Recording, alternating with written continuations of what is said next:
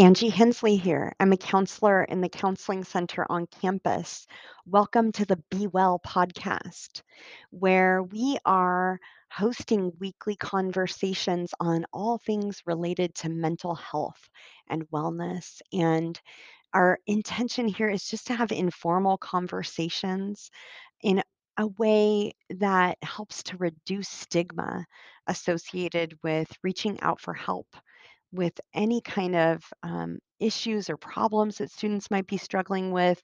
And we're just trying to kind of explore a little more deeply all these topics related to mental wellness. Today, our very first podcast, we are talking about women's relationships with food and body. And we have two guests. One is Melissa Harder. She's an LCSW at the California State University in Chico. And then Sage Miller Wild Smith, she's an assistant to the vice president and dean of the college right here at Maryville College. And we are having a deep conversation about food and body and people's relationship to that. It's very personal. And we really want to invite each one of you to listen. And if you feel moved or called to share, you can get on the voice message link and send us a message. And it can be private if you want, or if you want us to be able to share it, we can do that. So you can just let us know. And I hope you really enjoy this conversation. Thanks.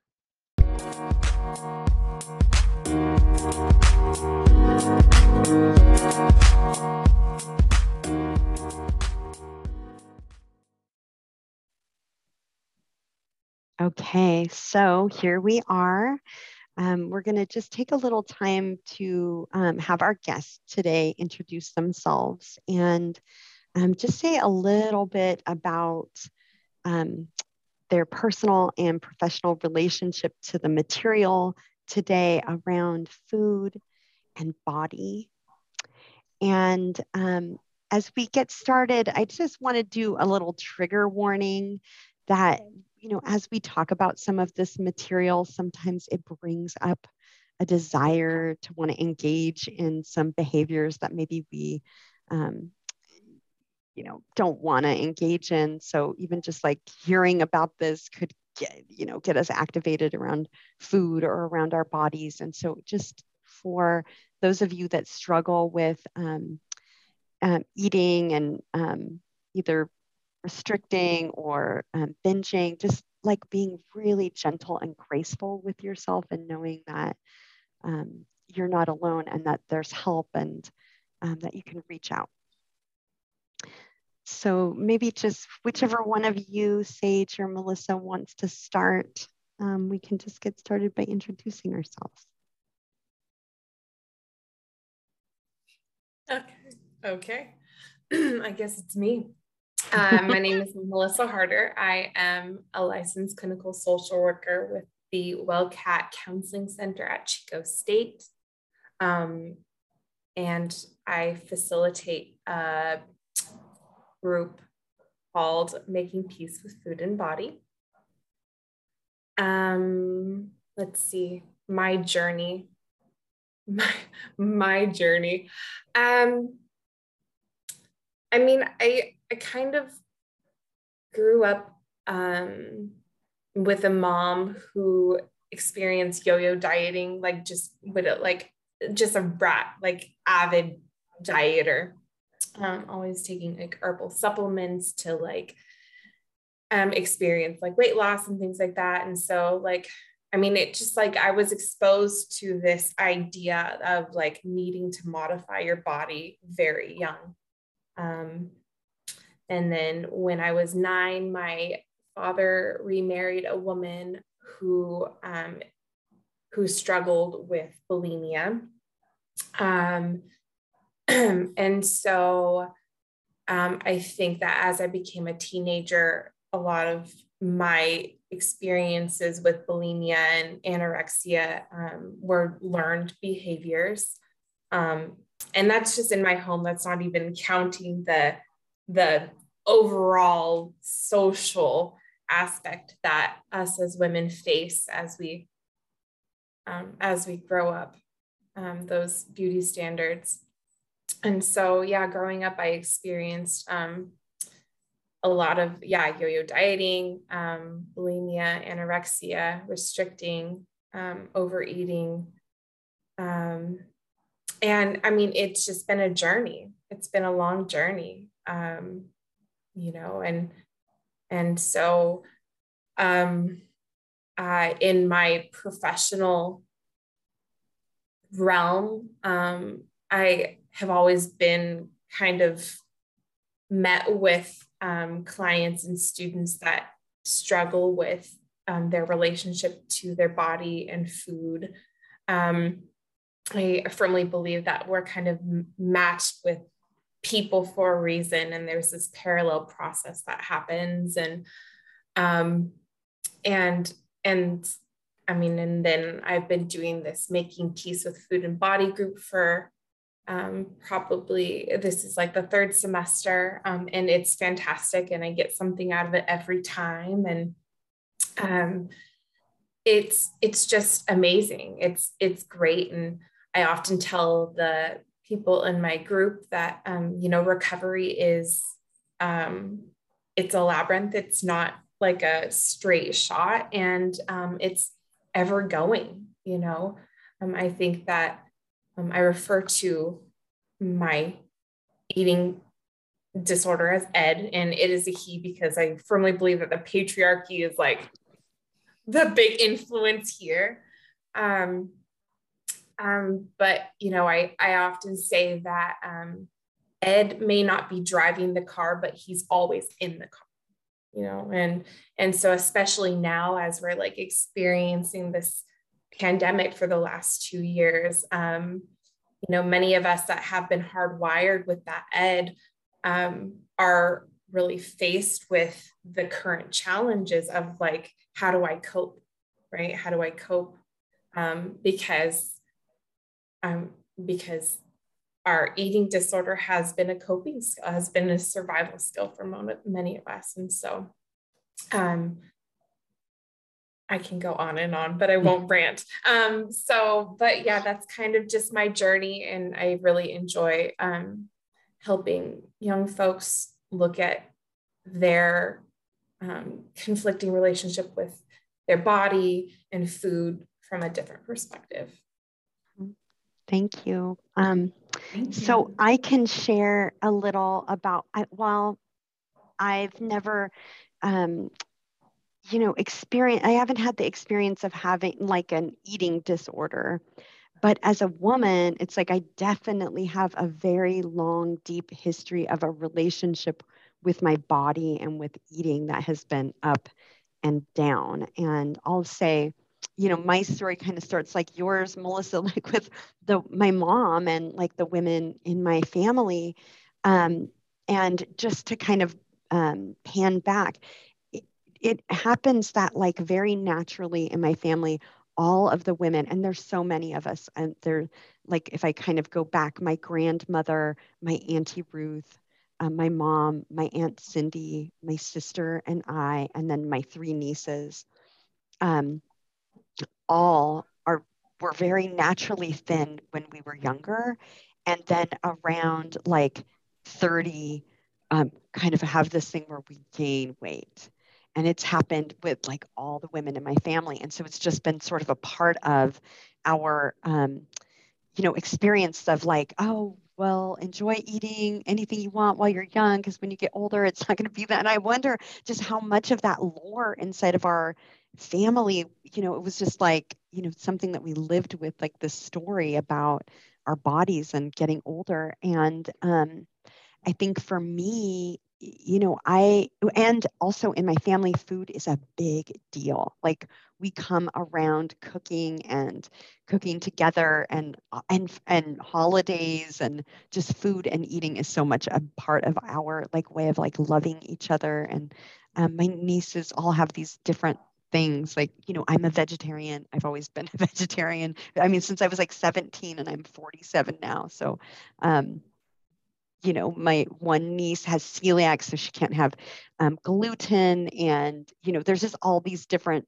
dietary things in our family. And like a big way that we love each other is like making these special dishes and meals to like accommodate these food things, which I want, I know like, it's fine. And it's just an interesting part of our togetherness and our relationship with one another and with our bodies. And I'll say, like, for me, when I was in my 30s, I gained about an extra 30 pounds, which for me felt like okay. It's like I had this extra 30 pounds, and I was like, I loved my body. I still felt sexy. I was like, but it became like this place where my mom and like people, my family could just like comment about my body, and which I just am like, whoa, that's so intrusive to like have a like go visit and have a family member like comment on your body, and so I just started to kind of go, whoa, we don't do that to the guys. There's nothing like this with the men in our family, like where we're commenting on their bodies, or it becomes this huge thing. So that's when I began to kind of go, oh, okay, this is interesting, and track it with some of the women that I work with, and begin to see, oh, there's some version of this, and everyone's like lineage and in their story, and their, it's different, but some themes in here. And so, I feel like for me, and even just like right now in my life, like I a few years ago, like lost the 30 pounds, and it was because I was talking to people about menopause, and they were like, if you have any weight that you want to lose it now before you go through menopause. Because which is another thing, this is a topic for another day, but like that was like, I'm going through menopause, like I know all these women, nobody talks about this. So I was like doing this thing where I was purposefully talking to every woman I knew, especially if she was older than I was, about menopause, and that was one of the things. And so I decided, like, okay, I'm going to lose weight. And I did it over the course of a year. And so, it was 30 pounds over the course of the year. So it was very sustainable. And I could just see how, whoa, even just engaging in this thing about losing weight, it's like and it was from a very healthy perspective, but like I could just feel how something else would kind of get a hold of it. And like I would start to be really conscious about what I was eating and weighing myself and all of these things. And just like, whoa, this is a whole different way of being, inside of this, because it's something that like up until then I hadn't really been aware of or conscious of. And so now it's like you say, Melissa, it's like I still kind of have that in my, it's like, oh, this is like a passenger on my bus here, where I'm like kind of watching what I'm eating, or being like, okay, yeah, I'm going to have the French fries, but I'm not going to have the, whatever. And, just kind of making those kind of, deals with myself about food. And I also just know that like I do have some really healthy, like there is this relationship of like, I want to eat good and like love my body. I want to like exercise and give my body movement, and how to do that from a place of like love and just appreciation, rather than like that weird critical voice. So I'm still struggling with that.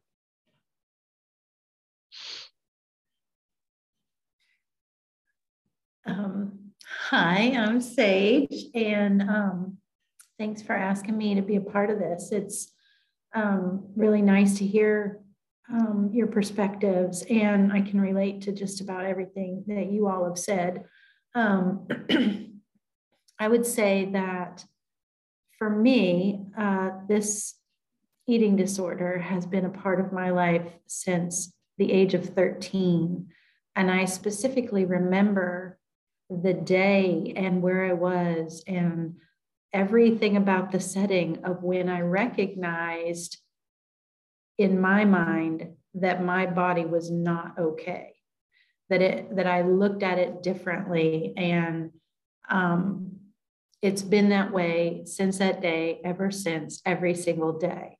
And that journey has taken so many twists and turns for me, from like you said, restricting, Melissa, to binging, to analyzing, weighing food, weighing me, obsessively exercising, every kind of different diet known to man, I feel like I've done or tried. And I'm 57 now, and I feel like I have done it all in regards to a food journey, healthy, non-healthy, all of the above and everything in between, with the exception of physically altering my body through surgery, to change my stomach. I have not done that, but people in my family have. It's a family disease in my case, where it's very ancestral, from especially my mother, and watching her eating patterns, very unhealthy woman, and watching her use food to cope with every emotion, not just sad or mad, but happy. Like you said, Angie, food was a huge part of how we dealt with life. We were middle income, and so food was a big celebratory thing. It was a stress thing. It was, well, we can't afford to do this, but we can afford to have a really awesome this, and so food was central and abundant, no matter what the rest of the situation was. And so I watched my family, mother, father, relatives, use food as coping mechanisms. And I think that got hardwired into my brain. Honestly, I didn't see people eating healthy or being whatever, like how it is to eat, quote unquote, normal, which I don't know that exists, but you know what I mean? I never saw anything other than unhealthy ways of eating. And so that's what I grew up using and doing, and still do to this day a lot of times. And I think, tying it into ancestry is very important. I think also as women, self-esteem and how we are viewed in this society is also critical. And how social media and how the patriarchy that sets up how the beauty standards are for women in this country, I think contributes to everything that we are talking about. I think that it's very, very hard for women to find their authentic self and really feel strong within themselves about their body without having some sense of all of those factors contributing to it, and shame. And I know that just in having this conversation with you all, lots of feelings have come up regarding shame or, body awareness, and just all the things that we deal with on a daily basis. At least for me, in my eating disorder, it is a part of my daily thought process, pretty much from the time I wake up in the morning. And how I proceed throughout the day is a constant challenge for how it's going to be. Each meal, each bite, each drink, everything is one step at a time. What's it going to be like? And I fail at it miserably a lot of times. And it's not just like, oh, well, I looked at this social media thing and now I'm going to eat this way. I think it's a collective. The higher consciousness of this country and the way that women are viewed and treated, I think plays a huge part in how we choose to take care of our bodies, and how we have limitations, and how in the sense that limitations in the sense of how we have to work so hard to overcome that stuff. And also, I think, using and having all those things, whether it be trauma or just how we were raised with unhealthy habits, all of those things combined, I think make it more challenging for some. And not everybody has access to the same food choices in this country either. There's food deserts everywhere. There are places where they don't have access to clean water, even, I mean, in this country. So I think there's so much involved in a person's food journey if they have an eating disorder. It's not as simple as, oh, I just ate too much chocolate today, or I ate too many carbs today. There's so much more to it than that. And it has boggled my mind, because as a person who's tried all these things, even been to treatment and just all the different things, and it just doesn't go away. It's not something that you can just, oh, this diet's going to cure it. You know, at least for me, that's not how it has been. And as I've gotten older and even with menopause, all the things affect how each different little space in our journeys has different challenges that are multi-leveled, in my opinion. And it's just, I think it's one of the hardest things that people have to deal with, women especially, but men too, you know. And so I think I'm writing a book about it. I've been writing a book about it for several years in just my journey, because I feel like it's not talked about enough. You know, I feel like other addictions are talked about a lot more than eating addictions and disorders are. And I feel like if we could bring it more to the forefront and remove some of that shame and build self-esteem and authenticity for people who are suffering with it, I think that when each individual's collective, you know, journey is talked about, it would give them more strength, or at least some sounding board, or the ability to know that you're not alone. And I think that the bottom line for me, and the message that I always want to share with everyone, is to just never give up, because there's so many twists and turns. There's no black and white answer. There's no fix. It's like, how do you deal with it day to day, moment to moment, meal by meal, and try to maintain some sort of balance and health with it, knowing that there's no perfect, you know, straight line to recovery. You know what I mean? Mm-hmm. So that's kind of where I come from with it, and writing about it, and finally deciding to talk about it, which is really, really hard. I feel is part of what my message is I think it's important to talk about it, even when it's hard, even when there's shame associated with it, and calling it what it is, and being there to support one another, I think is so, so key, because I've dealt with this in private for many, many years, other than just my immediate family. And so this is the first time I've really openly talked about it for a long, long time with anyone outside of just my family. So that's kind of what I think about. I want to do is to start talking about it more, be supportive for other people, and just to encourage that even though I don't have the answers, and even though I don't know how to fix any of it necessarily, I have experienced strength and hope, and I have the feeling of never giving up. You know, even when I have felt down and felt like giving up, I didn't, and I keep trying. And so that's kind of my message. And I think it's really great that we have a platform to share this with. So thank you. Thank you so much, both of you, for sharing. And I'm going to read, this is a book that we've all read, and we all really love. And I'm going to read a little quote from it. And then we could just kind of like just sit with this for a moment. So they're talking about goddess culture, and the author's name is Anita Johnston.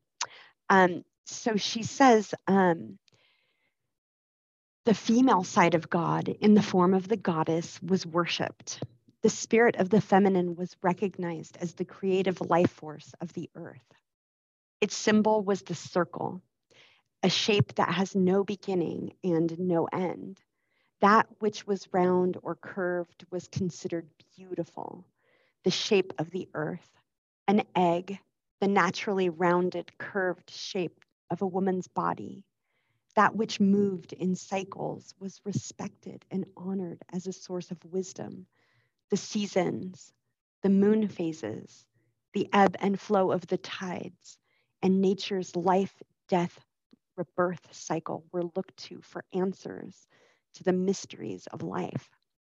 Women's wisdom, gained from their natural connection to nature through their menstrual cycle, was revered. Women were respected for the power of their intuition and their understanding of the earth's ways. This wisdom was passed on from woman to woman, from mother to daughter for thousands of years. Time passed and things changed. A new way of perceiving the world came into being. The line came to be considered superior to the circle. A hierarchy developed. What was made by men was considered superior to what was made by nature. The circle was removed from a position of reverence and replaced by the symbol of the line, which had a beginning and an end, a top and a bottom, a superior position and an inferior position, and all the things came to be valued according to their position. Those on top had more power than those on the bottom. The goddess was banished. Only the male side of God was allowed to be worshipped. The earth was no longer viewed as the sacred source of all creation. So just to kind of throw that in the pot for us. And I want to say, you know, we're talking a lot here about women and the patriarchy, and just, I want to underscore what you said earlier, Sage, which is that this isn't just harmful to women. Like, we're focusing on how the patriarchy impacts women because it does have a big impact. And a lot of it is about how we're objectified and, you know, sexualized and commodified in a lot of ways. And at the same time, this is also hurtful to men, you know, and when we say the patriarchy, we're not, you know, that's as much, that includes women as much as it includes men, right? So this is kind of outside this construct of gender, you know, so I just want to underscore that. But just, you know, holding this space in here for, you know, our disconnection with the earth and with earth cycles, and our disconnection from our own bodies as women, or as a culture with women's bodies too, that in a lot of ways, women's bodies and the earth are treated similarly. I'll say too, so I had 2 book recommendations. Well, more than that, but this one, it's called Eating in the Light of the Moon, which is just a beautiful book. And then Marion Woodman also writes about this, about the idea of how patriarchy strips our lives of soul, and that there's a way in which this addictive tendency, no matter what it is, but she talks a lot about the feminine being like, you know, eating and like nurturing, and maternal nurturing in particular, is a way to concretize that kind of feminine energy, right? And so it's like we become like addicted instead of like really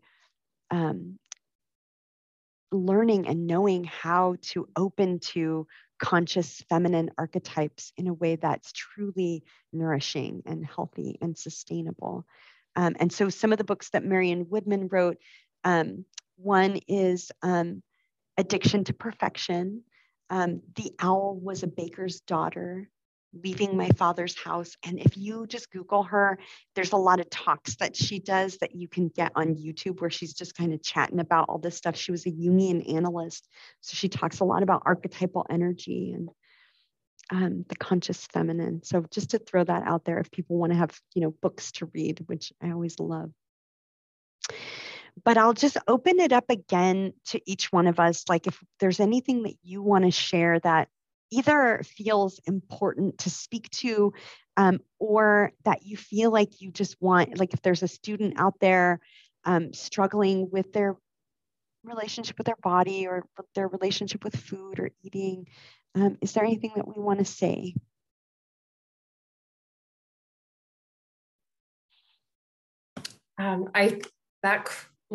That like quote is just like so good. And like what comes to mind for me, what keeps coming up is like this rejection of the feminine, right? And so right? And with that comes like the competition, right? And so I think many of the young people I work with, and I mean, you know, even myself, like we struggle with this competition, and then bringing, and I can only speak from the women's perspective, right? But like bringing women down, and you know, it's so interesting to me, kind of like as I listen to that, and I kind of like lean into this and looking at my own relationships with women, and even just the relationships I've had with my own mother and my stepmother, you know, and this rejection of like the feminine energy, and like almost your body wanting to compensate for that, right? And so like nurturing through food, right? Coping through food, you know, and yeah, so it's just kind of like I feel that, and I feel like with like social media the way it is too, it just like adds to this competition and this comparison and the hierarchy of, you know, who's better than who and who looks better than who, and I need this to look like this, and it's exhausting. Yeah,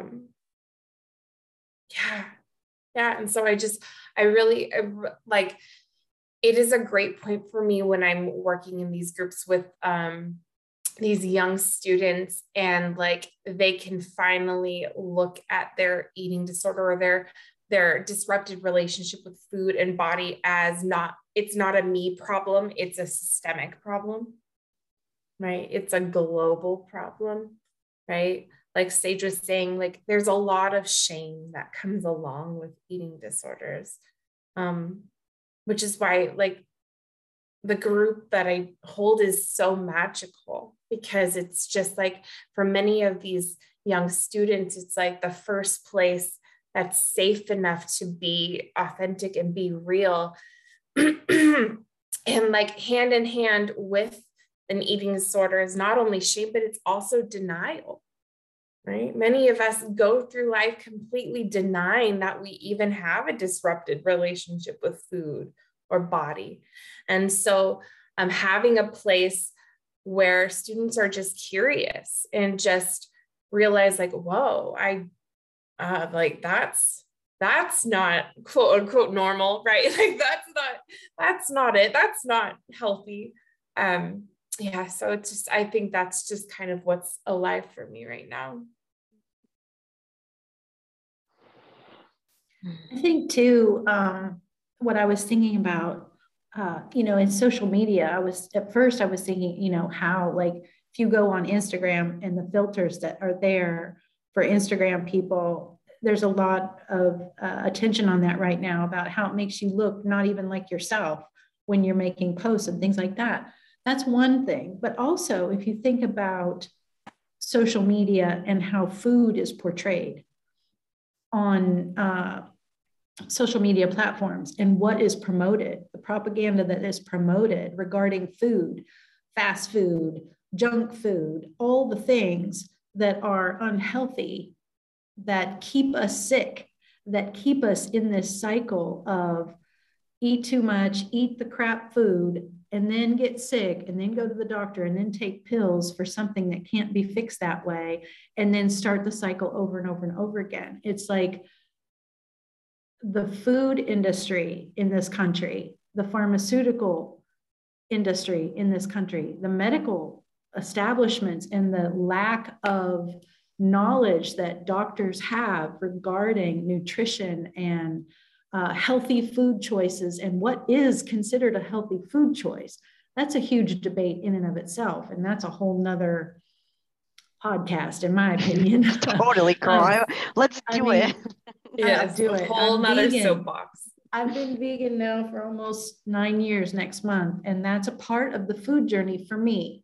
I was vegetarian for a good chunk of my adult life until I started studying the dairy industry, and then I became vegan. All of these things, even though ethically that's how I choose to eat, have played a huge part in the way I view myself as an eating person.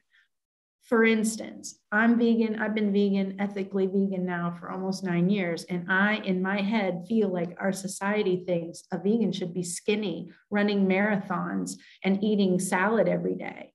You know, I'll kill a plate of fries. You know, I am still a vegan, but I can eat the heck out of carbs. You know what I'm saying? So there's it's so multi-leveled and so challenging. And I think that not only social media and the way that women's bodies are viewed and sexualized and degraded, but also how food is portrayed in this society and what is considered healthy and what's not considered healthy, and just the lack of education in that realm around food and from all sides of the story, whether it's just typical me on the street versus a doctor. I've had conversations with my own personal doctors where they've tried to tell me this XYZ food is healthy for you. And I know absolutely that it's not, but they don't have the knowledge that, you know, someone who studies that stuff all the time might have. And that's not to say that it's that way across the board. I'm saying just in general. There's something too, Sage, about this, right? So, for example, eating seasonally, right? That we're trusting Mother Nature. So let's think about it like this. We're trusting Mother Nature to be like, hey, here's some fruit. This is citrus fruit. It has vitamin C. You might need that right now. You know, like locally, seasonally, like eating in this kind of, you know, trusting the cycle, right?